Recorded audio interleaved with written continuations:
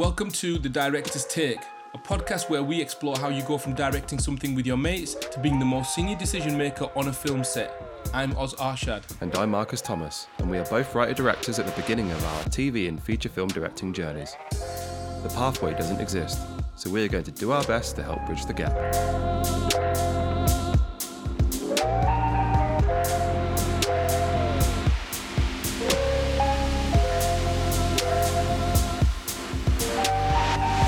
Hello and welcome to The Director's Take. We've had a lot of questions from people asking about film schools, so we thought we'd demystify them for all of you.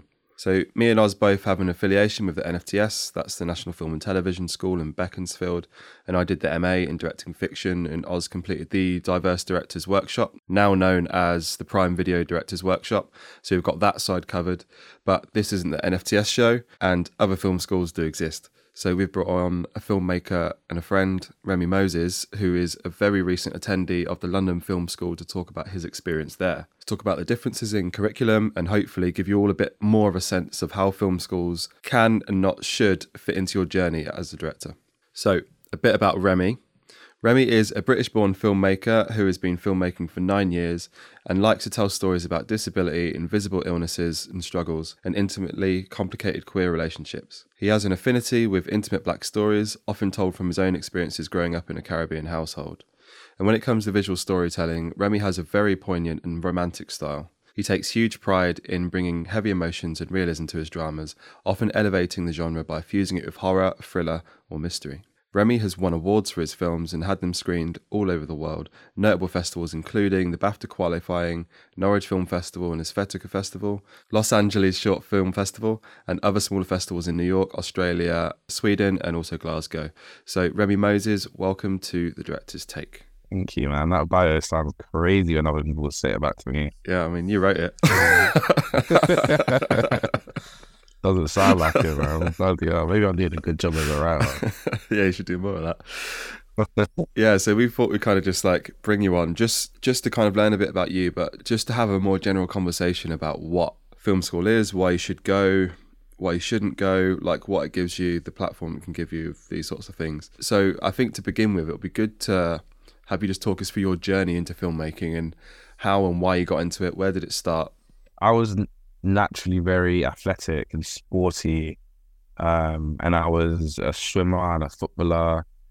I was, on the athletics team in my lane and stuff like this. And when I was 15, I got diagnosed with Crohn's. And the thing is, I wasn't even diagnosed then. I think I was diagnosed when I was 18. But between 15 and 18 was just such a big transition in my life where like I had to stop doing sports.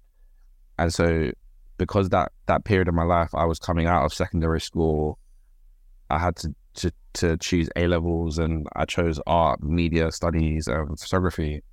And I got my hands on a DSLR camera for the first time during the A-levels and started messing around with the movie function, started just doing moving images, and it all those three courses kind of combined where I was doing media studies, photography and art. So all of them kind of helped each other in a way, and I was able to kind of basically do one big course instead of 3 A-levels. And then from there, I started doing YouTube videos of like, because I used to go to a college in East London in like Poplar, Isle of Dogs.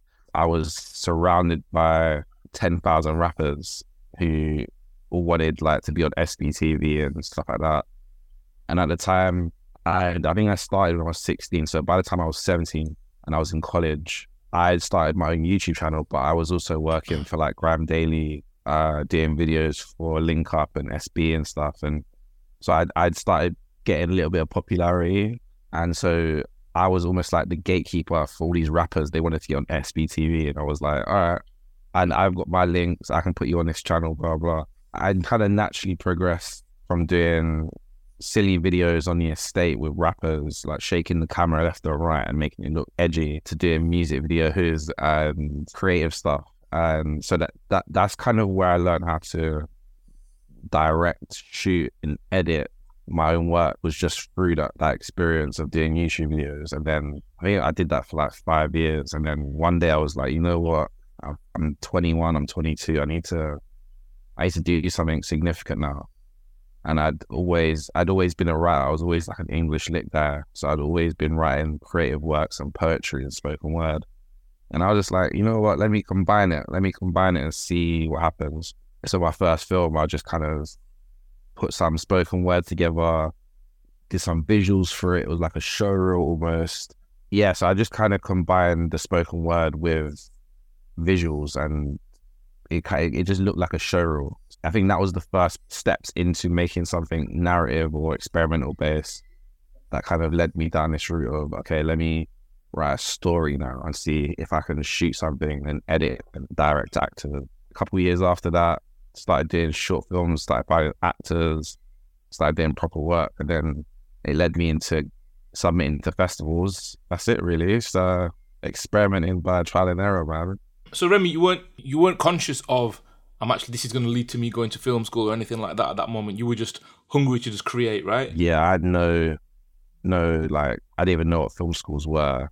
And the funny thing is, I went to Dailies last night with where Thomason was hosting, Tyrell Williams and Sebastian Till, and we had this conversation about YouTube and how like at the moment there seems to be no appetite for mockumentary.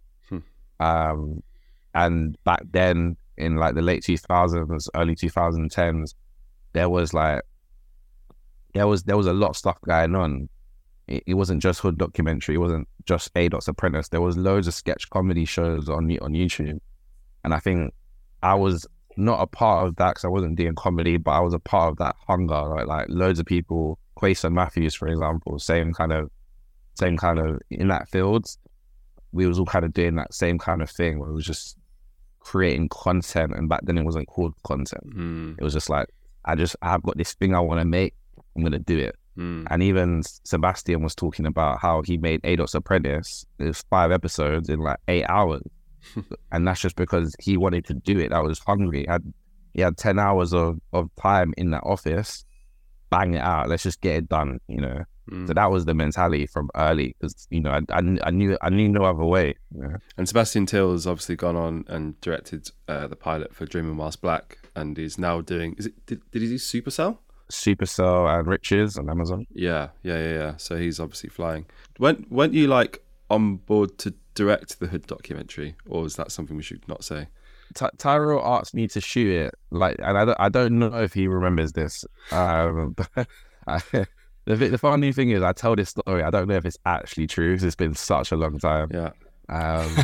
But yeah, I remember he asked me to be a part of it in some capacity. I don't know if it was to shoot it or not. Okay. And it's the same with Rapman. Rapman asked me to shoot Sharo's story way back when it first was Sharo's Story 1 or whatever. And I said the exact same thing to him, where I was like, bro, I just don't think it's my bag. I don't think I can bring anything to it that, you know, someone else could, because it's not what I'm into. And also I just didn't want to be boxed in as a DOP. I wanted to like tell my own stories.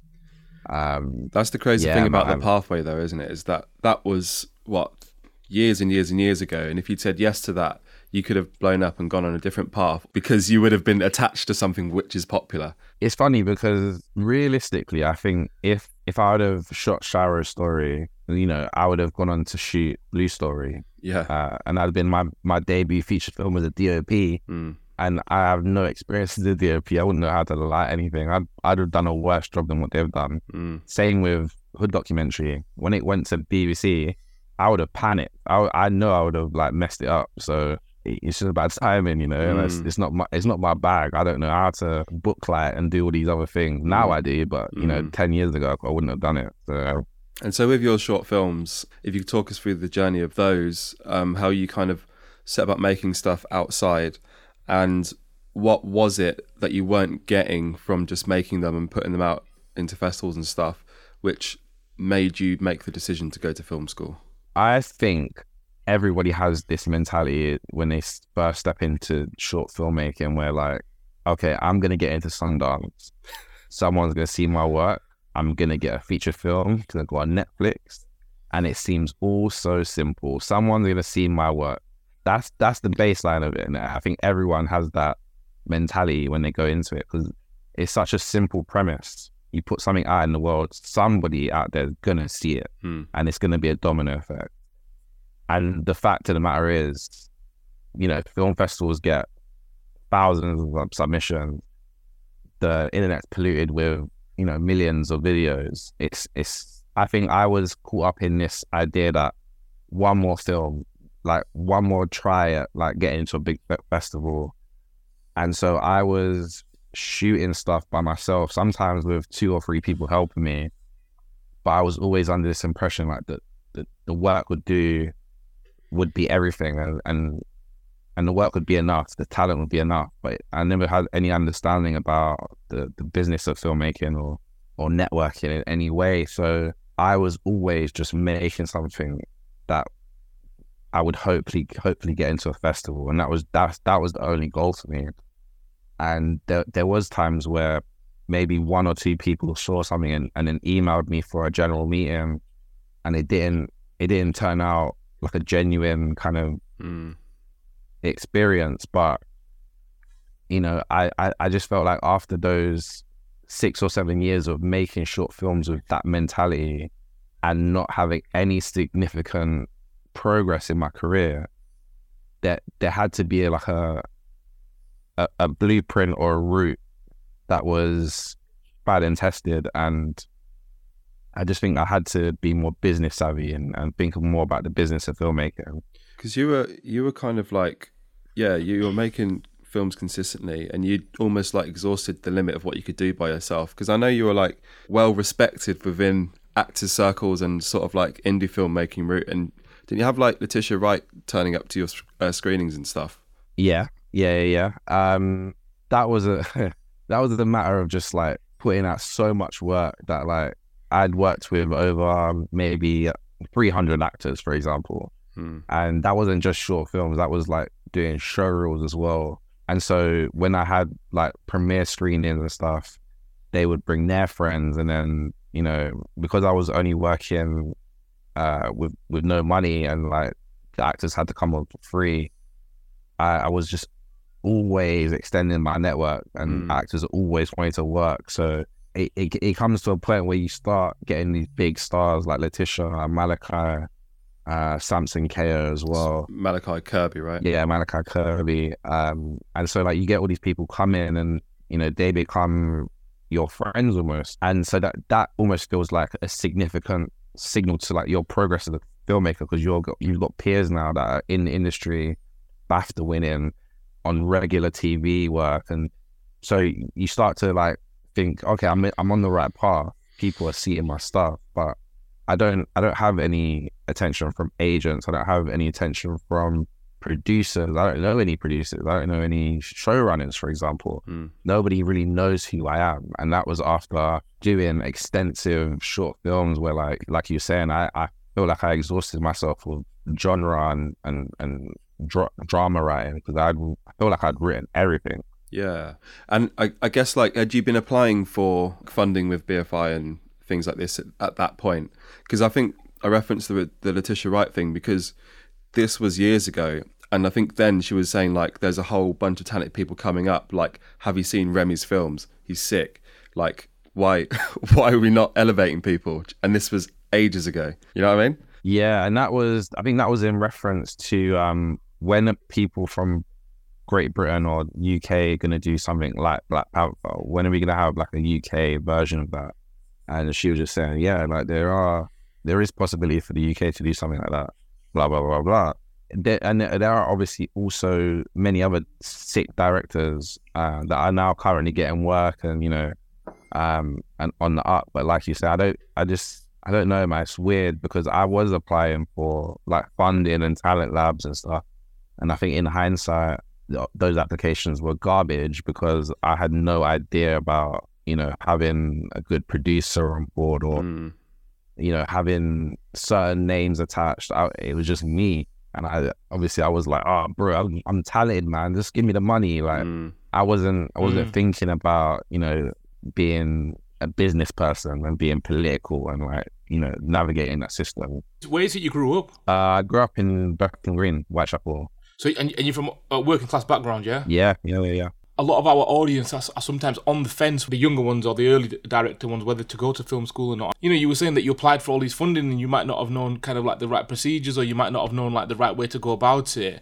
But at the end of the day, you know, growing up in Bethnal Green and coming from a working class background, it's just that, you know, from all of us from working class backgrounds, when you don't have anything, it's just that hustle mentality of just make it happen and do it. Like, is anyone from your family in the film industry? I don't think I knew anybody. Like, I just knew Steven Spielberg. Yeah. That's all I knew. And I think that speaks to the rest of the problem, is that, like, if you're making films and you're kind of like making it work and you can clearly do it like to a good standard, and you've got no one else to guide you to even show you a sense of what it should run like, what it should look like why would you then reach out to producers or know what a good producer does or any of these things to then kind of make BFI sit and take notice of like your filmmaking team when you're kind of not surrounded by people who are in that world, or have any sense of the benefits of that when you're kind of doing it on your own.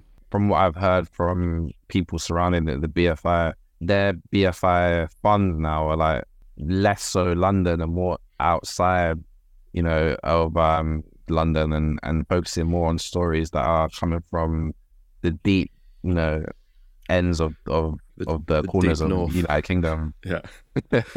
So yeah, because you know, I guess the further you go out from London, this is similar kind of working class backgrounds you get, because it's tough, man. I don't know what to say to that. But also my kind of thought process had kind of changed by 2020 with like in terms of getting funding and knowing producers. So when it came to like, you know, applying for like extra funds for trying to get into film school and paying that tuition, I was familiar with the Tower Hamlets and Canary Wharf grant that was available, and it was like £5,000, and obviously that's a drop in a pond or an ocean of 60,000 for tuition. But yeah, you know, that 5,000 did help in the long run. So there was little things like that where you become more savvy and, you know, you become more thoughtful with stuff that's available. What made you apply to the London Film School? And what were the challenges you faced what was the selection process like as well? Yeah, talk to me about that. I think I initially applied because when the pandemic hit, I was about to do a TV job. And it was like, it wasn't like I was booked or anything. It was more so that we was pitching and we was on the verge of getting it greenlit. And then that all kind of fell through because of COVID, and everything got shelved or cancelled. Was that drama work? It was drama work, yeah. And it was like based in Detroit, and it was about a jewelry heist, almost like Power, but a bit more heisty and dramery. Okay.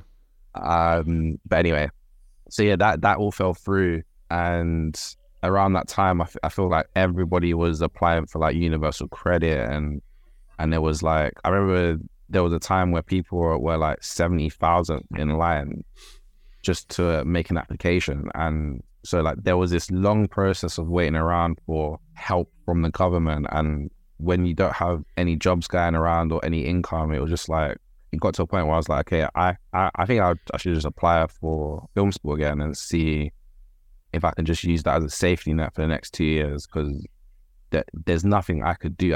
I'm not in a position where I can like, I've got an agent or I can search for jobs that might come in October to December or maybe even next year. So it was either just, you know, do that as a safety net or just carry on making short films during the pandemic or whatever for another 2 years. And I'd been applying to the NFTS for like, I think 4 years in a row. And I remember I actually got in for cinematography in 2017, I think it was. I remember Stuart called me and was just saying, you know, like, I think you're a director. I don't think you want to be in a place where you're going to be telling other people's stories, especially when you're going to be branded as a DOP. So you're then going to be pigeonholed into doing DOP work after you graduate, blah, blah, blah. So I had that in my head going, like, from 2017, I was like, okay, I'm focusing on specializing in directing.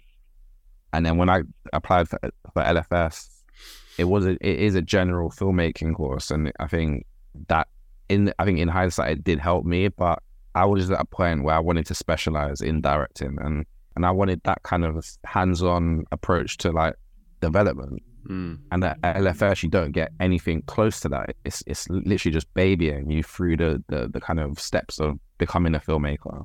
It's like the very basics. There's a very big difference to what I wanted and what I expected and what I actually got. And I guess, like, what was the actual selection process? Was like, could you have applied and been rejected? They take on almost 40 people every term. So that equates to, like, I don't know, 120, maybe a little bit less, 120 people a year. Even in my interview, this wonderful tutor called Angelina, she's an editor. She's edited on Teju's Tale by Teniola King, Charlene Wango's film Fields. Like, she's also editing other stuff surrounding Kobe's DBK Studios.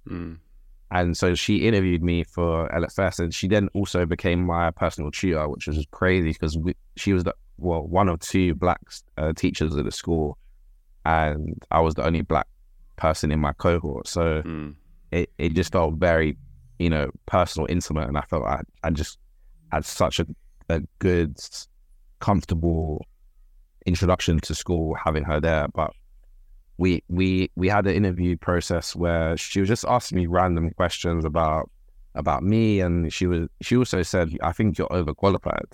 So we got into that. We started talking about my experience, and then also on the flip side of that, what makes me overqualified, because what is the curriculum like? What am I gonna be bored of in the first couple of months of school? Why would you say I'm overqualified? So it was about understanding the culture of school as well, and just understanding when I actually got into school, interacting with the students that were in my cohort. They had come from undergrads of doing psychology, engineering, stuff like that, which had nothing to do with filmmaking. And sometimes some of these people hadn't made films before, so their experience of the first month or first 2 months of film school was they were making films for the first time. So there was no bar. I put LFS or film school on a pedestal, and when I got in, I was like, oh, so everyone's just making films for the first time. That's not. And to be paying £60,000, you'd expect a more competitive environment where you could feel like, okay, I need to be on my A game. I need to, like. You don't want to be the best one there. You want to kind of like other people to be better in specialisms and make 100%. You raise up. Yeah. Because the element of competition does up your craft. Yeah. Let me tell you my story of NFTS, because when I applied to NFTS and I actually got the interview, and I think a week before I had a meeting for the BAFTA scholarship, and when I went into the BAFTA building, it was full of light. There was just sunlight everywhere. There was air conditioning. Like the panel was full of women. It was just there was food and drink on the table. It was so beautiful. I felt like I'd been accommodated to, and they respected me. And I went into the NFTS building, and the blinds had been pulled down, so it was like the Dragon's Den. And it was so intimidating. I could barely even see their faces. It was like they were backlit. Yeah. And the TV was playing behind me of all my work. So they had like been referencing my work, and I felt so scared. Yeah. Because they'd like been referencing old pieces of work. I'm like, how did you guys even, that wasn't in my application. Yeah. But they'd done such like deep dives, and it was so scary. One of the scariest experiences I've had. It is pretty nerve-wracking. And Oz, with the Diverse Directors Workshop, was there a selection process for that? We did actually get an interview for the MA course as well, so I went through that as well. I was really intimidated, and my way to respond was, well, if you don't give it to me, I'm going to get there anyway. And it's right, they were all, it was like a dark room, and they were like sat around. It looked like something out of like Brazil, not a film. It felt like that. I think it takes the pressure off if you kind of have a bit of that mentality, in that, like, I mean, maybe not say it, but if you have the thing in your head of like, this isn't necessary, but it's going to be helpful. Do you know what I mean? Because you'll still find your way into the same place as you get told by anyone who's higher up and didn't get in. But I think the Prime, it's now called like the Prime Video Directors Workshop. Yes, it is. Before we go on to fees and stuff, I think if you're not aware of that, I think that's an amazing initiative in that it's free and it's 12 months and it's part-time. So like with access and stuff, like these courses are expensive to do these MAs, but with that, it's something you can do alongside something else. And you make a film at the end of it and they have a showcase, and there's people like, I think like John Ogans, who's just directed Champion, which was produced by Joy. I think he kind of was part of that and then went on and did another one, and it's all done really well, and it all came from that. I mean, Alice Seabright was on your iteration as well. Like, it's a great platform. Annetta as well. Annetta Lawful was on mine as well. Yeah.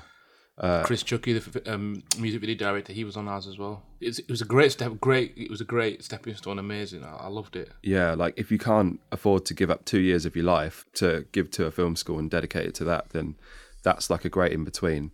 And you still get like a similar platform, and you can still work with NFTS crew and stuff, and make contacts that way. So once you got selected, Remi, what was the challenges which you faced? What were you kind of thinking about, whether you should accept it or not? What was your thought process? And I think obviously money was a big part of that, I assume. Because I remember your GoFundMe. I think I looked at it now. It looks like it's 65,438 total. What? It's I don't know. But how much was yours? 60? I think it was 59,000. That's what I remember seeing. Okay. Oh man, yeah. I remember being very like extremely stressed out about money. You have to pay off every term. So, and because the two years is split up into 6 terms, essentially you're paying 10 grand a term. And so they always say like you have to pay the 10 grand off by, week 5, for example. Otherwise you get taken off the course, or you have to defer to the next term.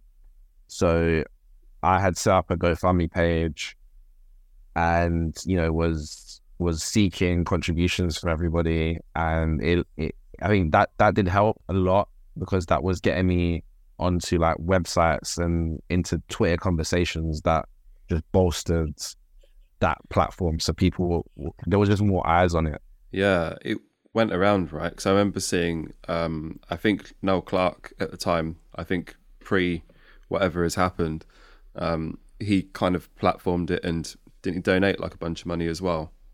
Which kind of... This is the thing. I always think about this, because like Noel Clark donates £500. He doesn't know me. And then that promotion then gets me like £3,000 because his network had now supported me. I think that's crazy, because that kind of speaks to like how promotion in the UK works as well.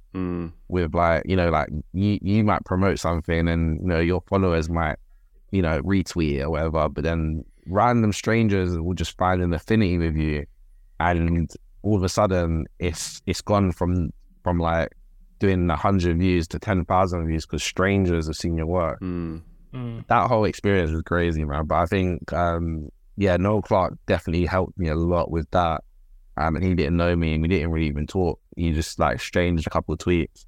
With Kobe, initially I had so much anxiety about it, I had to call him and ask him about it. So that's Kobe Adam, right? Kobe Adam. He's directed like Noughts and Crosses and Top Boy, and so I called him just to kind of ask him for advice and what he done when he applied for film school, because he comes from a similar background. He grew up in Thamesmead, and we didn't have the money for it. And even to this day, if you asked him how he paid for it, he will tell you, bro, I don't know. God just made a way. Because I tried to ask him for like how he actually did it. How did you actually pay for film school? And he was like, bro, I never paid a penny. And he doesn't give me an answer. So I think a lot of it was just like, honestly, just like by having faith, and like and a lot of people just having faith in you. Yeah. And obviously the school gave me a scholarship after I'd paid off, I think, £15,000, because the GoFundMe had raised 11,000, and I got the 5,000 from the Tower Hamlets Fund. So, after all of that, they gave me a scholarship because I wasn't able to pay off the next term for school. So that was another worry. I got to end of term 1. I was like, I'm going to have to defer or drop out now, because there's no way I can then do another GoFundMe page or another run asking people for the same amount of money. And I said to the school, I had an honest conversation with them. I was like, I've tried, there's nothing else I can do now. I think also there was a lot of pressure from the producers and the Noel Clark network that were talking badly about the elitism and, you know, the tuition fees.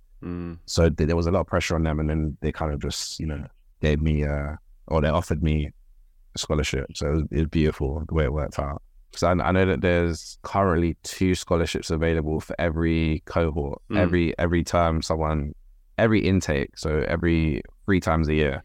It'd be good to know if you could talk us through the curriculum a little bit, of like what the structure was like, how many films you made, and what are the resources that you're given for each one. Yeah, I guess I'll start with the second year because that's the most simple. But so the first year is term 1 to 3, and term 2 is term 4 and 5, and term 6 is kind of like its own year, so it's like an extension because that's the grad film. So it's kind of like you graduate whenever you make it, so you could take 6 months to make it, so you don't have to complete the MA in 2 years.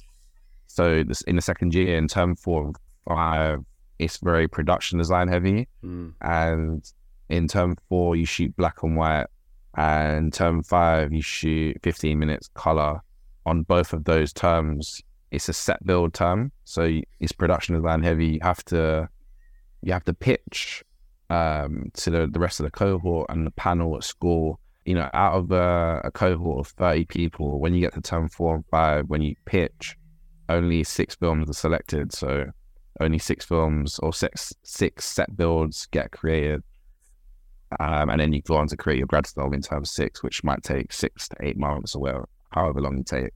In the first year, when you start off for the very first term, it's the same thing where you pitch to make a film. So in your cohort, only I think 10 or 12 films get selected.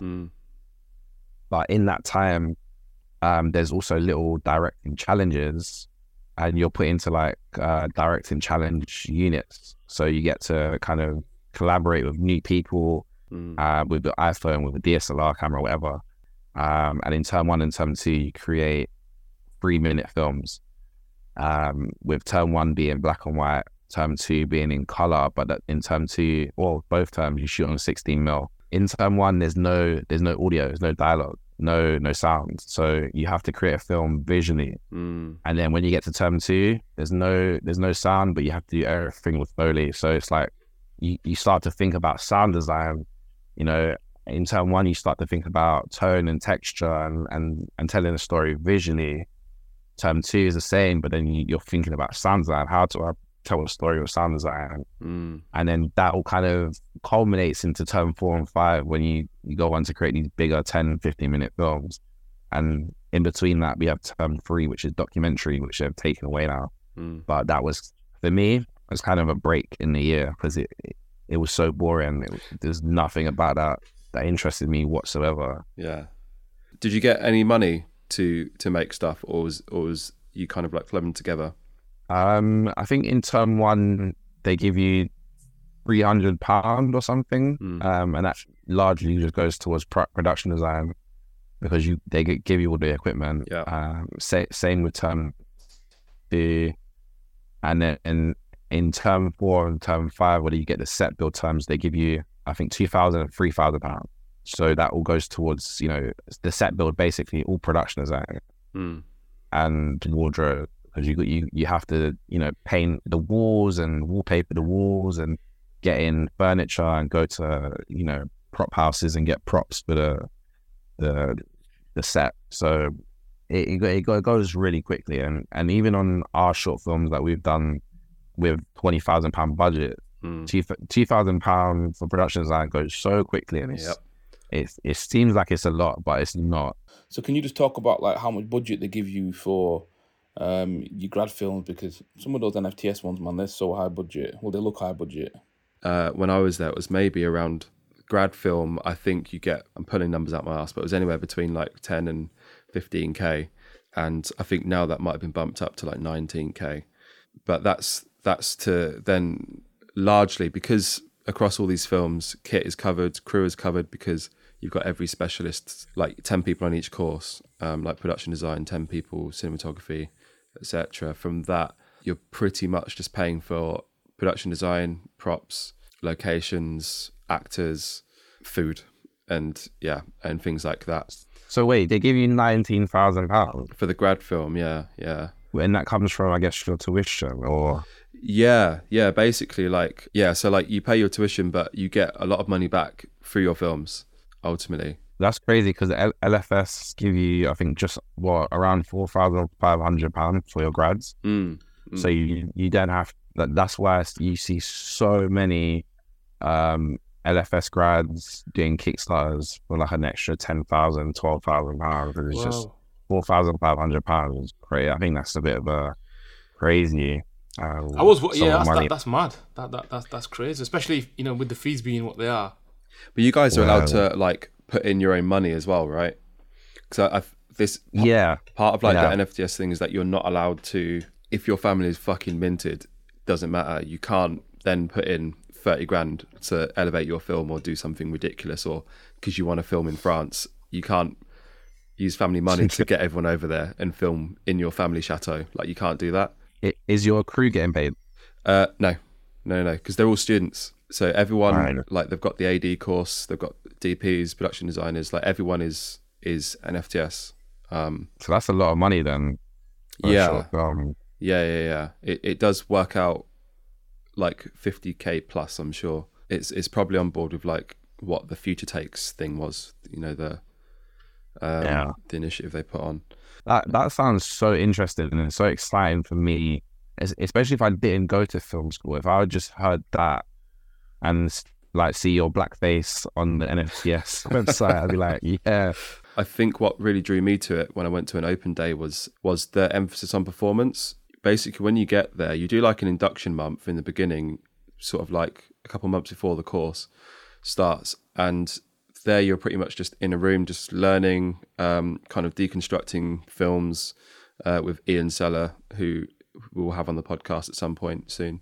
And you learn about, you do like some theatre stuff, so they have like some theatre directors to bring in some actors and work with them to learn to break down scripts ahead of time, and they take you to like art galleries and some like theatre shows and stuff like that during this month, just to kind of open your mind a bit. And I think you probably spend the first couple months learning in that induction month, but after that you're just making stuff. So it's same as a LFS. And I think that's the key part of all of it, is that when you're forced into making stuff, whether you like it or not, you're hitting deadlines and you're learning so much. The thing I learned most was about how to work with a team.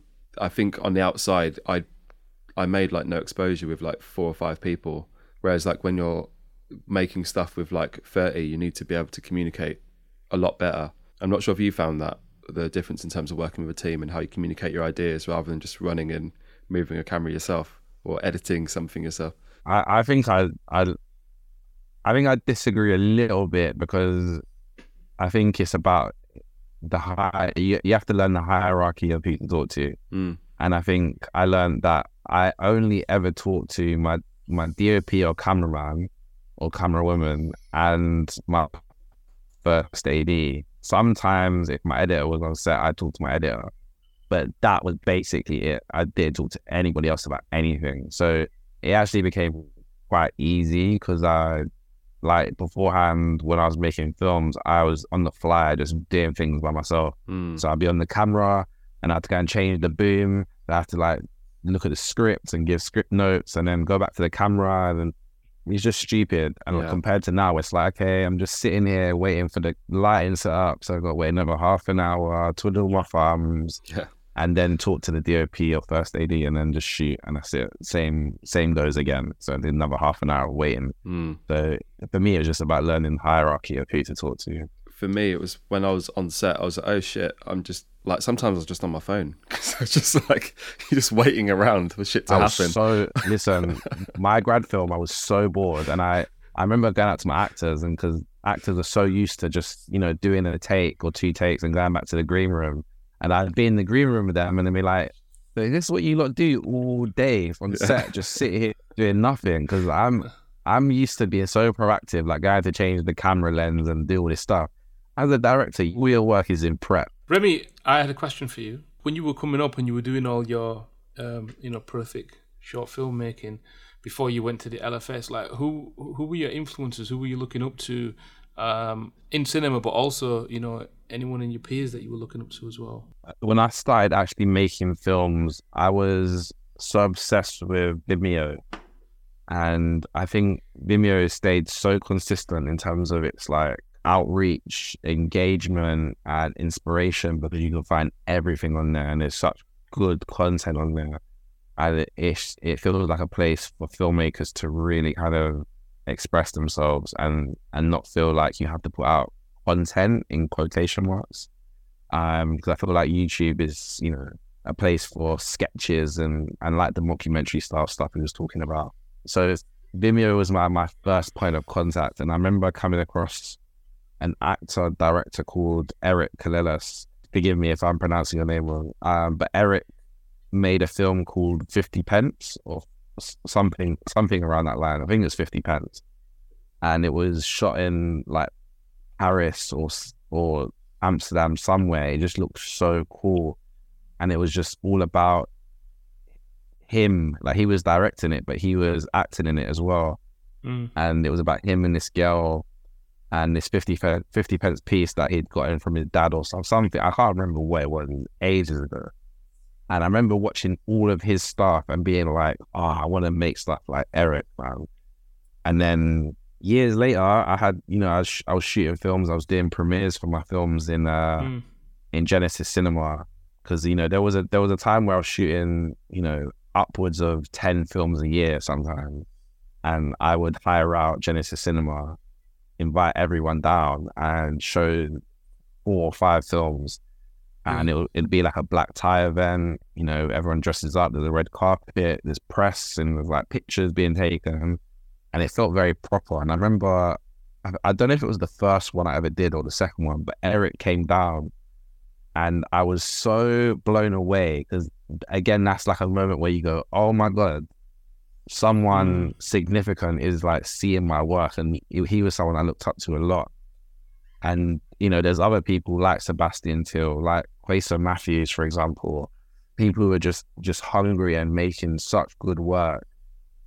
And so I was just inspired by all these people. And I think I just kind of wanted to be in that realm of people making stuff. So that nicely segues onto this next question, which is, you know, going to the LFS, you know, what were your biggest learnings? You know, a lot of people ask me about, you know, whether or not film schools are worth it or not. And I think the network and I'd say the resources, but take it with a pinch of salt. The network is probably the biggest thing you take away. I don't know if it's the same for you, Marcus, but like for me, you know, being in the school, I think, because obviously with the intakes being so large, you meet hundreds of people every year at LFS. So there's always people available to be your gaffer, be your spark, be an editor in abundance. So you meet so many people, and you get to work with so many people as well. So there's a sense of collaboration in LFS that's, I think, kind of unparalleled. And you also get to learn how you collaborate, and almost like a romantic relationship. You learn how to be loved and how you want to be loved. So it's like that. You learn how you want people to collaborate with you, and so you kind of find that in a pool of, you know, 300 people, there must be a handful of people that work in the same style as you, or you know, that way that you want to be worked with. So you just find those people, and it is true. You know, you do find your tribe, and then you kind of stay attached to them. And that's what I'm doing now. You know, moving on from being my grad film, I'm attached to these people who I love to work with, and we're not necessarily best friends. Yeah, it is a working relationship, but we just get along so well with each other. Yeah, it just makes sense to keep that collaboration going. You know. No, same, exactly the same. There's people that I worked with across multiple films, and just the people I work with now, or working with now on like my current Disney project, and I'll plan to work with them in the future, just because it just works. And I think filmmaking is so difficult that once you find people who are good humans, good at their job, and you kind of understand each other's tastes, and that aligns with what you all want to do, is like, you should cling on to that, because it gets harder to find that the higher up you go. The thing is, though, that it's such a tough thing to say in response to that question, because that kind of network shouldn't be only accessed by £60,000. Yeah. You know, because that is just meeting people. Yeah. And it's not like there's particular skills or like, you know, there's no particular skill that's being gatekept from us. By paying £60,000, you're going to know how to direct an actor. I'm now producing a short film by my niece. She's never directed before. But I'm kind of teaching her what I've learned. And like, you know, in my time at LFS and the 3 years I've been there, I think I only really had 2 or 3 directing actors workshops where you get hands-on experience with experienced actors. But a lot of my experience comes from just, you know, my past experience working with actors and also now this experience at film school. And so like I'm now, you know, passing down information. That shouldn't be a thing where like this elitism conversation comes in, £60,000, that shouldn't be gatekept, I don't think. No. I would maintain that I still learn a good 70-80% of my knowledge from the internet. I maintain that for sure. I was just walking around with all this and I'd know where to apply it because it's the resources that I just didn't have access to. And also, like, I'm not a sociable person. I can't do that. I can't rally people up to get involved in a project. All I could do was like write something really amazing and like try and attract people to that project. That's all I could do. And I think when I went to film school, like that then was like everyone was obligated to work with me. So I could then work with these collaborators and they had to. But yeah, I think otherwise, like on the outside, I mean, I still go to like actors workshops and stuff and just observe because how people sit together and like speak to each other and navigate, like just to understand the language and how people work. That's a directing skill you can go out and learn just by going to these places which are all readily available and cheap. Or you can just ask and be like, I'm a director, can I observe? And they say yes. That's literally it. There's so many people that are willing to do shit. One thing I wanted to add as well is like, one thing I did learn from film school was just my capacity for stillness and learning how to be more thoughtful in storytelling. So like going back to tone 1 and 2 where you don't get any dialogue or don't get any sound and you have to tell the story through silences and blocking and all these things. That experience definitely shaped the way now that I tell stories. Like in my grad film, for example, there's a lot of scenes where there's no dialogue, and now I'm leaning into that so much more because that's where I love to tell stories now. It's like I've experienced that. I had the freedom and the facility to kind of experiment at film school with no judgment. There's no pressure to put it out online or people to see it. So you then experiment with stillness and silences and different ways to tell story, and that then becomes part of who you are, like how I am now. That's all I want to do. Yeah. And that's kind of it, isn't it? It's like you get put in a place where you have to make stuff, you challenge your ideas. And for me, it was like the security of like, if I was on the outside and I got some BFI funding to make my short, there's so much pressure on that to do well, to get more money afterwards. Because if it doesn't, then why is that going to happen? Whereas like at film school, like I knew I could make something that was absolute trash. Like the retreat was an exercise and I knew that I had a grad film which I was going to make straight afterwards. So there was no pressure. Like I could fuck so many of the films up and know I'm still going to make more afterwards, which is a luxury of being there, I think, in these places. I think this is a question I want to ask both of you, right? To be devil's advocate with this, because obviously, you know, on the podcast we're like, our philosophy is you're going to get to where you're going to get to regardless, and you work hard. Yep. But Remi, you were prolific in just working persistently before going to the LFS, right? And that's what we always badger on this podcast. Go out and make things. You're a filmmaker. Go out and make films, which is what you did. But someone looking at your journey, and so they're not going to be able to say get a scholarship for 60 bags or do a GoFundMe. Or if someone looks at that, what would your advice be to them? You know, you just spoke about that stillness, because I'm guessing that when you were doing the short films that you were doing before, you were creating and creating and creating. Was there a learning to each one that you were doing that you were applying, or was it the learning that you learned on the film school that you got that made you be more mature in your storytelling? I think before film school, I was always trying to do something better. Every film I did, whether that was lighting or dialogue. And I think I came from a point of view of Quentin Tarantino makes dialogue heavy films. Let me make dialogue heavy films as well. Why not? And so I was trying to make better dialogue. I was trying to light better. I only ever had like one or two RGB LED tubes that were just like key lights, and they didn't have no fill. I didn't have no backlight, nothing. So like that's what kind of got me to a place where I was, I've been respected by actors and people in my network because I was always trying to tell authentic stories with limited resources and just trying to put Black people on screen in a very beautiful way. And so my experience, and I think, everyone always hears this, but everybody's route is so different. And I would say try everything, because as much as because I pretty much I've like done it by myself, and then I've gone to film school. I'm probably still going to be doing a little bit of both now, like doing it by myself and with crew from now on, but try everything. I even recently got two contradictory pieces of advice from two very established filmmakers who are my friends recently. And I was just asking them for advice on what to do post-grad and, what the steps are moving forward with my career, because I at the moment I'm waiting around for film festivals and I don't know if I should be doing something, whether that's like emailing agents or producers or trying to get on sets.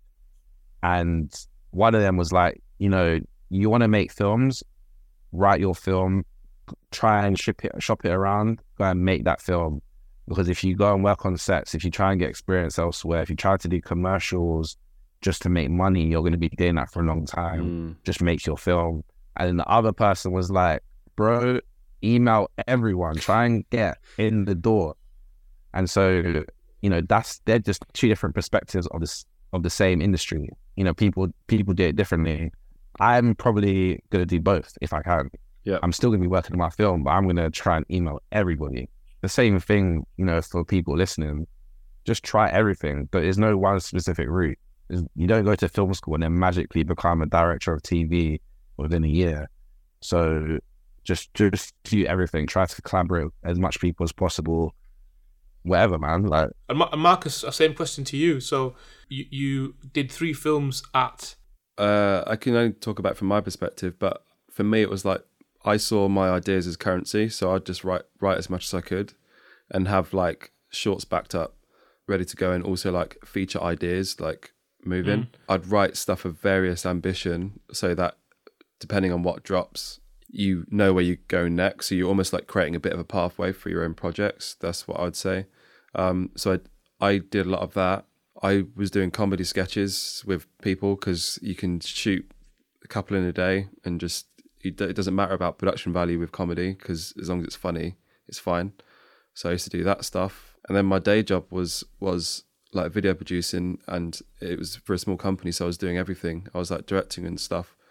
So I was just trying to make sure that every project I did was like creatively interesting, even though it was like dry and people in rooms. I'd try and put a spin on it, which would kind of make it more creative, or like be somewhat risky and try and add some sort of emotion to it or something like that, which would kind of like be creative with the brief. And I was always like shooting and working with people to execute those. So it was like, even now, like this whole thing, like I've shot our film, and right now technically, like I've done my tutoring stuff. I don't, other than a bit of editing here and there with the short, I don't have anything to do other than write my own projects. And we're doing a whole podcast like to keep moving.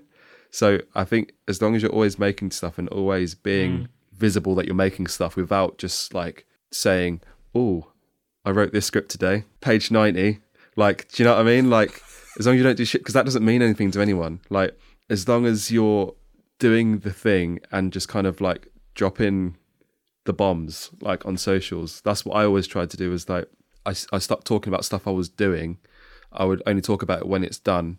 And I still do that. I only talk about stuff when it's like a concrete thing and just kind of release it into the world, and then it attracts people and makes people think that you're doing stuff. Brilliant. I think thanks both of you for that. I think it's really important to sort of like get underneath the surface and get those kind of conversations out to our listeners. We got questions and things from different people, so we got some listener observations and thoughts. So the question you put out there, Marcus, was we kind of just threw out to the audience what they want to know about film school or the pathway into it. Is it necessary? Like, we just want to get a sense of what people don't know about it. So this one is, I always find this conversation interesting about film schools because it doesn't matter if you go or not, you still end up being a director, cinematographer, art director, and so on.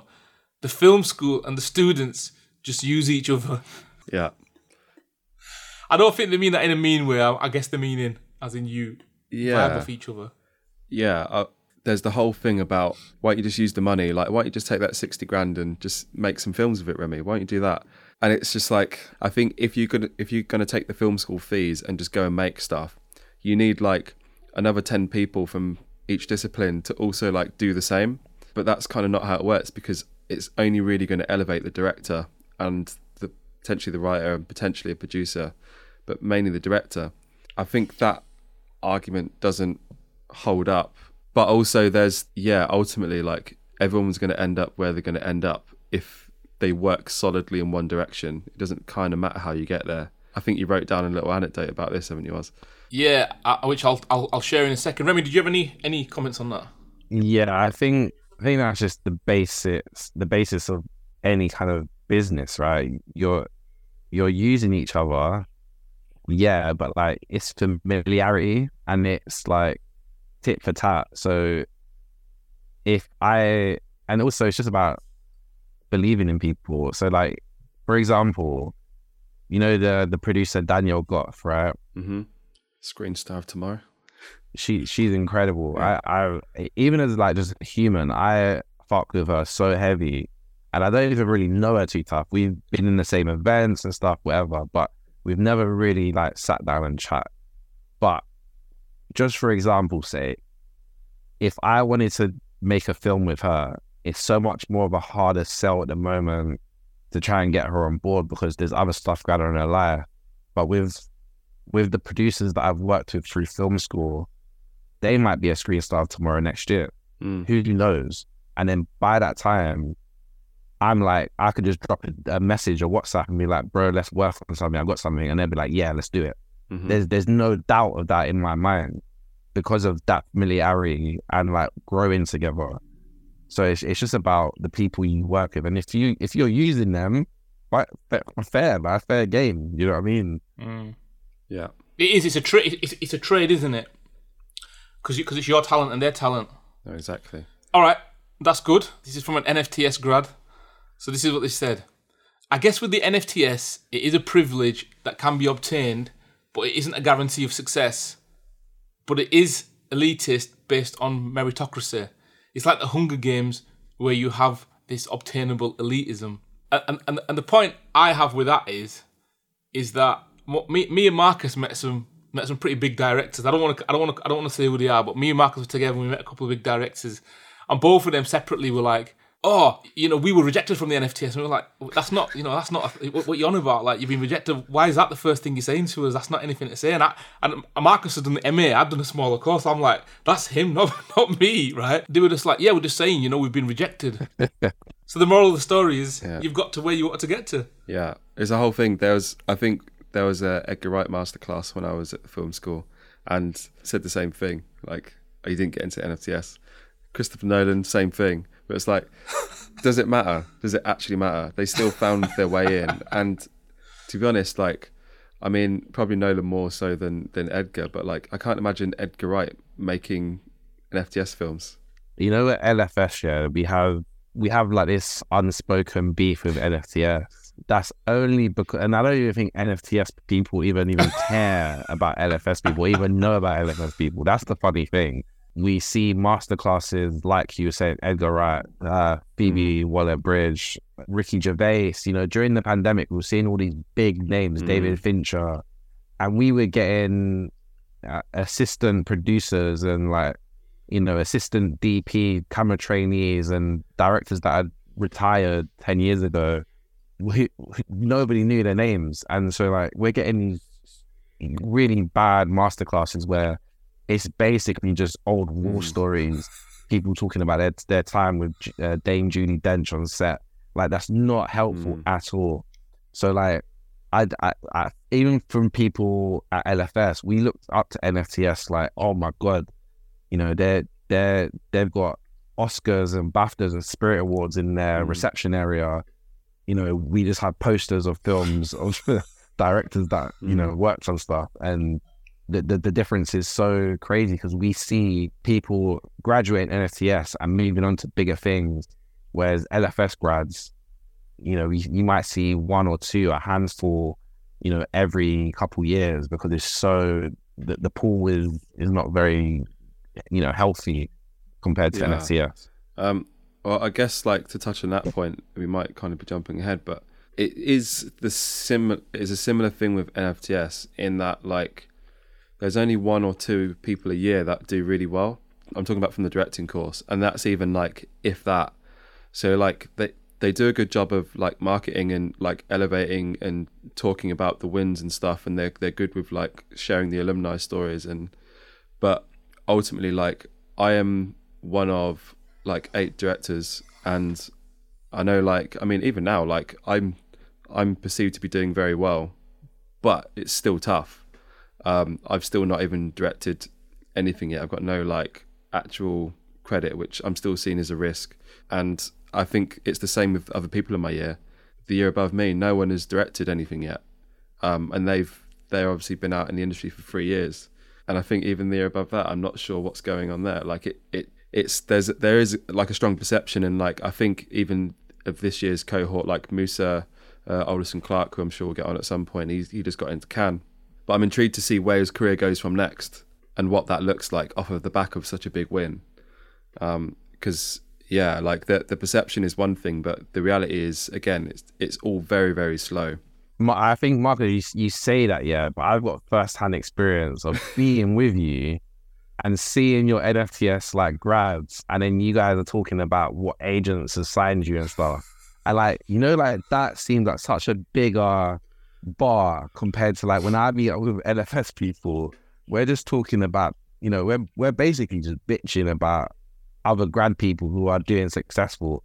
Like being with you and seeing your peers, you know, from NFTS and seeing the bar, I think for me is like incredible. It is a special place in that there's a lot of people who do go and do amazing things. I think what it is for directors, it's perceived that there is big wins, but yeah, like I think the first 5 years after film school is like very precarious for a lot of the directors. Like some people direct stuff, some people just don't. I'd be intrigued to know what like the hit rate is for directors sort of like dropping out actually of the industry from that point, because I think once you leave, you're then hit with the same problems which kind of most people are facing. Is that cool, you got all these shorts, but what next? Do you know to make a comparison to a Conan lyric, he says people say that money doesn't buy happiness, but if I'm going to be unhappy, I'd rather be unhappy in a Range Rover. Oh man, I think about it all the time. And it's the same thing as in like, if you're going to be a director that's out of work trying to get in the industry, it's better to have the NFTS badge on your chest than it isn't. You know what I mean? That segues nicely into the next one. This is actually from an NFTS grad.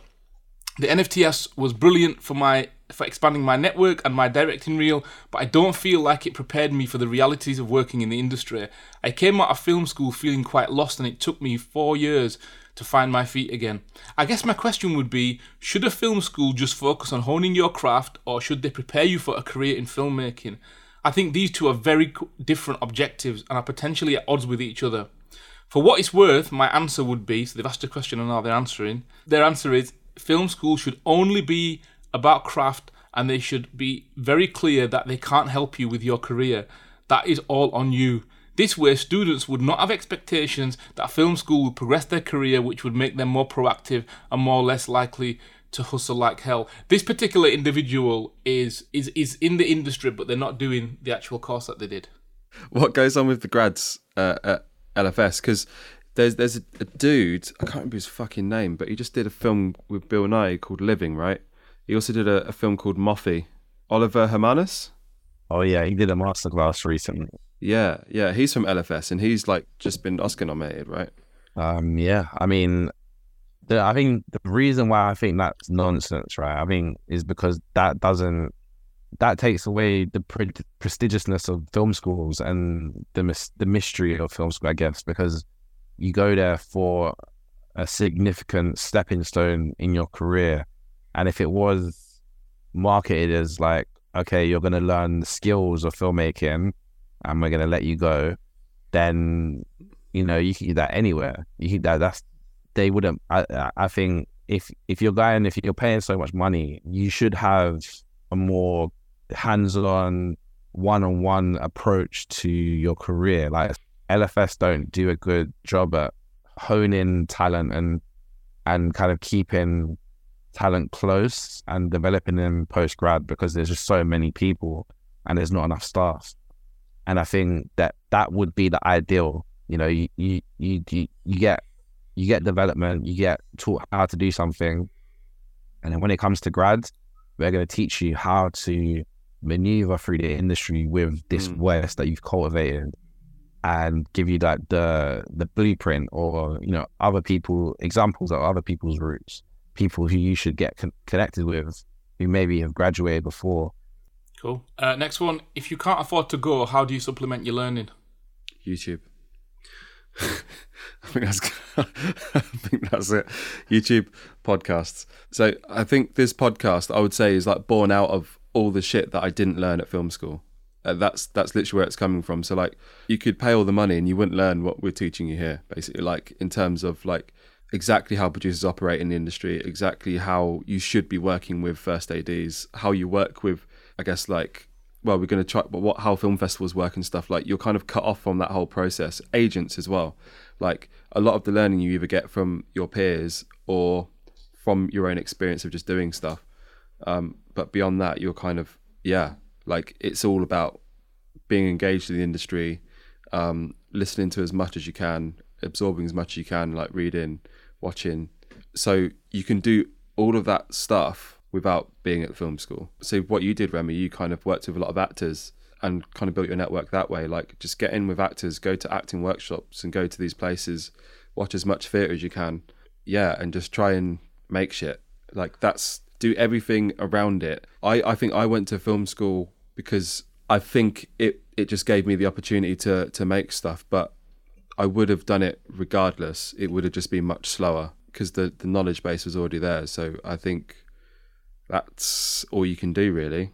And I think also off the back of that in my experience at film school, there have been people who kind of seep into production from the exterior of LFS. So there's been, a spark or first AD that come from London Screen Academy or UAL, because they know people that's on the production, and they then become a spark, and then all of a sudden they're being asked to be sparks on other people's grad films or other LFS productions, and they're learning from the gaffer or the DOP on those productions, and then they eventually then become the gaffer and then the DOP or whatever route you want to take. But those people are basically just forcing themselves into those productions and getting a kind of network reward of film school just from becoming a spark or a runner or something on those sets. So that is kind of a sneaky way in, because even with Casey, my niece, who I'm producing her short film, she's never directed before, but like the crew that I built around her are all LFS people currently in LFS in term 2 or 3 or graduates. So there's a network now that she's got, and she's being kind of helped by, because there are people at LFS as well learning.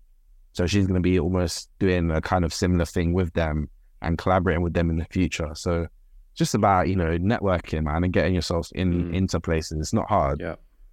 You just have to get out there.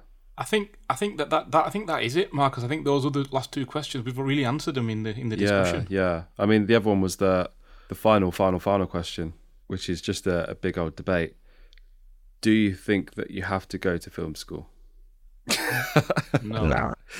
In 2023, no. Yeah, I don't think so either. So I think my philosophy on the NFTS, because I applied twice, right? When I applied the first time, I did it because like I didn't know anything about the industry, and I thought that's what you had to do to then become a director. And I got rejected, didn't even get an interview. The second time, I applied just because I thought, fuck it. And I was already made up my mind I was going to get into the industry one way or another. And I just made my first film myself. And then I had interest from people to give me money to make the next thing. I didn't necessarily need to go there, but I think what it gives you is like, at this point, maybe 4 years on from that point, I might have made like 1, possibly 2 films outside of it, I think, like by this point, where the reality is I've made like 4 and I've shadowed on House of the Dragon for 18 months in between because of going there. I think in the 2 years of going to the NFTS in particular, I think it probably gives you the ability to push down like 4 to 5 years worth of learning into 2 years. But I think that's it. That's the way I look at it. But otherwise, like, you're still going to make shit. Remi? Yeah, I guess I agree. I got nothing really to add to that. I think, I mean, if you've got retired rich parents, then, you know, why not? Because I've seen so many people who have like retired parents who are just like paying their hobbies, basically their kids' hobbies. You know, some people who have even completed the 2 years, made a grad film and said, you know what, during lockdown I found that I've got like passions for something else, and, you know, they go on to just doing their Facebook business, for example. Yeah, it's just kind of crazy how people can just kind of use that money and that privilege and not, you know, take advantage of it. I think my last thing on this is that I remember, you know, way back in Catherine Goldsmith's episode, I can't remember which episode it was, BSC, cinematographer on House of the Dragon, and she said, because she's American, that what happens is over here is that when people see routes into film school, they automatically think that is the only way. But really, it's not about that. It's about, well, how much persistence have you got? How much determination have you got? How much tenacity have you got? How much sort of like, as Rocky says, you know, it's not about getting knocked down. It's about how hard are you getting back up once you are knocked down. Because you're going to get rejected left, right, and centre in this game. You're going to make a film. It's going to go fucking shit. It's going to annoy you. It's about, well, do you keep coming back? And when you actually look at people who have made films, one that's springing up in my head straight away is Sound of Metal. That guy spent 10 years being broke trying to make that film work. It's always an arduous and long journey, but it's about, well, how persistent are you? Are you going to stay on that? You know what I wanted to add something as well is, like, I think you're so right. You see people say that they went to film school, and then you say, you know, you automatically think that's like the best route into the industry. And, you know, you don't, like you were saying, you can, if you've got the tenacity, the persistence, the motivation to go and network and like meet people and be proactive in talking to people, whether that's online or in person, you can make that work for you. Your career can then have like major stepping stones within a significantly lesser time than film school. But if you're like me, for example, and you don't necessarily want to talk to anybody, and, you know, you don't want to network, and even if you do go to social events, you don't talk to anybody, it's kind of like, what do you expect to happen? Because it goes back to what I was saying about making films and waiting for someone to see it. It's like, you have to be proactive. If you don't take routes, then how are you going to get to your destination? You just have to be proactive, be persistent. Yeah. Persistence beats resistance. And you're almost like from outside an institution as well. Like, you did the Access program, but beyond that, you've kind of done it on your own, haven't you, Oz? I'm intrigued to know, like, was film school ever really in your head? And what's your perspective on it? Because I've got 3 kids that are financially dependent on me, I said to them in that, maybe I should have kept my gob shut, but I did say to them, I said, I got 3 kids, I don't know if I can even afford to come down to Beaconsfield, if I'm being honest. That was a big factor. So I think that the only thing that's in my control, like I mentioned before on this podcast, is craft. If you hone down and you hone in your craft, because that's in your control, you just keep doing that and keep trying to network and do the hustling. You know, I think I was saying to you back in one of the episodes back in January, I was saying I've been trying to speak to someone for like 2 months. I only 2 weeks ago managed to get that exec down to a Zoom, and it's been 5 months. You have to be persistent in knocking on people's doors if that's what you want to do. like what Remi's saying, it's not for everyone to necessarily be like that, but you're good at that. You don't seem to have that thing in your head which tells you that you're being annoying. So you just kind of you end up going on sets and like shadowing. It's probably because I'm old. It's probably because I'm older. It's like I'm either gonna die or die trying. One or the other. Yeah, but it's good. It's good. You kind of you've done like more shadowing since leaving. I think you managed to get on a set like quite soon after finishing House of the Dragon, just getting on another set. Yeah. I went on to The Winter King, which is coming out soon on ITV. And I'm still doing that now. Like I'm in talks right now to try and get on something to have a little sneak peek. I just want to be around, because above the line, it's not like when you're below the line you can go from job to job to some degree, but you can't do that above the line. To get on a set, you've got to really either create your own set, and if you want to go on a bigger one, you got to try and like go and shadow on them. That's what you're gonna do. And actually, for people who are listening, and early directors or young directors, we'll put the links to the brochures for LFS and NFTS in the show notes so that they can have a look at it if they want. Do the thing. That was a good chat. Thanks for that, Remi. Yes. So we'll move on to our final section, which is Nugget of the Week. Me and Oz consume so much content each week from across the internet and just generally in life, and we like to throw that back out to the audience. And so we'd like to ask you, Remi, what has inspired you this week? I'm going to be cheeky. I've got two. We'll cut one out on the edit. One of them is it's called a book called The Scent of Flowers at Night by Layla Slimani. And I'm only halfway through it, but it resonates with me so much. I think it'll resonate with a lot of writers, because at the moment, I don't know how it's going to end, but at the moment it's kind of like in prose. So it's almost like a diary entry. It's like about her experience writing a book and having writer's block. And the first couple chapters, which really resonated with me, was about the power of saying no and using loneliness to basically write. And that ability of saying no comes in different forms, whether that's no to your vices, no to saying when your friends are calling, no to notifications. And so like that experience, I think her experience of writing this feels very raw and very insightful, and it's actually quite inspiring as a writer going through currently writing a feature film. So that's been very insightful. The other thing has been a video about how they edited a film called Missing. Okay. And the actual title of the video is called What Editing a Big Movie Looks Like. And it's a 15-minute video basically about how they edited this film. And I'm not sure if both of you have seen the film Searching. Yes, I have. It's like found footage, right? And it's kind of like all based on it's all based on screen. So like an iPhone screen, a MacBook screen, FaceTime calls coming on the screen. Is Missing the one with Zendaya's sister in it from Euphoria? No, the new one is called Missing, and that's got her in it.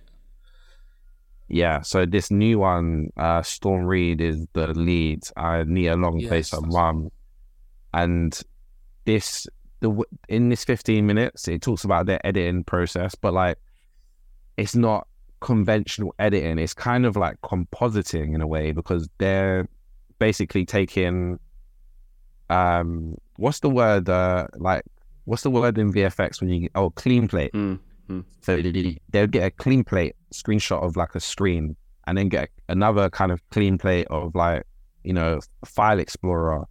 And so they have all these elements of what actually goes on a screen, and then they can manipulate in different ways to tell a story in the film. And it's so interesting how they basically made this film just from editing. There is obviously footage from like bones and stuff, but conventionally it's so different to how we make a film. So it's just really an eye opener to how, if you've got editing in mind, before your film starts, with previs and stuff like that, it really does help you, when it comes to production. And what about yours? Mine is a podcast. Funnily enough, it's actually somebody who's currently at the NFTS, but before they got into the NFTS, after applying for many years, they couldn't get in. And during the pandemic, they started a podcast, which really helped me. And it's a filmmaker called Harry Sheriff that's from Manchester. And his podcast is called Harry's Podcast. And honestly, like through the pandemic, it kept me sane. And he knows this because I used to just like hound him. And I just kept listening to him because he was going through a lot of frustrations as a filmmaker, a lot of self-doubt, and he was just so candid about the way he spoke about it. And I think it's really important for people to try and have a listen to a couple of episodes if you're going through similar things, because he is really open about how he's done it. And then straight after he got onto the NFTS, and it's funny now, when you go onto any podcast platform and you type in Harry's with an apostrophe S, Harry's Podcast, it says inactive because obviously he's at the NFTS now, and he's doing that. But yeah, it's a great podcast. Do have a listen to it. He's great. And what about you? No, so I was just going to talk about Harry. He's like a great filmmaker, and he was a self-starter, and similar to you, Remi, like he kind of exhausted everything he could possibly do with very, very limited resources, and it was like if he ever wants to get to any sort of like next level, it's like that's just the way to do it. Even he's given a shit ton of money from a funder which doesn't exist, or he go to a place like this and you get surrounded with a crew, and then you start making stuff. So I'm sure there's lots of exciting stuff to come from him. And yeah, for me, there was it's also a podcast, so I don't think I've platformed it yet. So it's Best Girl Grip Podcast from Nicole Davis. So that's a weekly podcast, and she interviews women behind the scenes and below the line in the British film industry. So that was quite a cool one, because I was on a bit of a quest to learn everything about execs and commissioning and these sorts of things. And she did a good one with Rose Garnett, who is, I believe, moving to A24 to set up the UK branch. So I was just kind of getting clued up on that. So that was a good old chat. And she does so many others. So I'd highly recommend checking that out. Yeah, she's got some cracking guests on there. Yeah. And that's been going for a very long time. It's super established, and she does film events and stuff and in-person surgeries. So yeah, definitely check that out. Remi, thank you so much, man. It's been really, really good to talk to you and just unpick and unpack your journey. Yeah, thank you so much for having me on, man. It feels like I'm a superstar now. You are. So it's a very big confidence boost. No, you are, man. And also just to say that Remi's film, Saving Art, I watched it in the last 24 hours. It's a wonderful film. It's a really mature film in terms of the storytelling. And I urge everybody, because I'm sure it's going to take it everywhere, every festival, I urge everybody to go and look at it, because it's definitely going to hit you in your heart. So, Remi, congratulations on that piece of work. It's a cracking piece of work. Thank you, man. Did you cry? Nearly. I'm a really hard person to get crying. My wife complains about it a lot. Toxic male. Yeah, but it was lovely. Yeah, thank you, man. So if anyone does happen to be listening, get your questions in at thedirectorstake@outlook.com, and we want you to tell us what you want to know about directing or the film industry at large, and we'll do our best to tell you. We want to shape this as a resource for you, so do get your questions in and reach out to us on Instagram, which is the Director's Take Podcast, and also on Twitter, which is at Director's Take. I'm sure we're going to have a Threads one soon, aren't we, Marcus, at some point? Absolutely not. And Remi, where can people find you? I'm on Twitter and Instagram. Remi RM Moses or RM Moses UK. They're both different, but RM Moses UK. If you search it, it will find me. You know. Brilliant, amazing. Thank you. So I think that's it. Until next time, keep learning, keep failing, and keep the faith.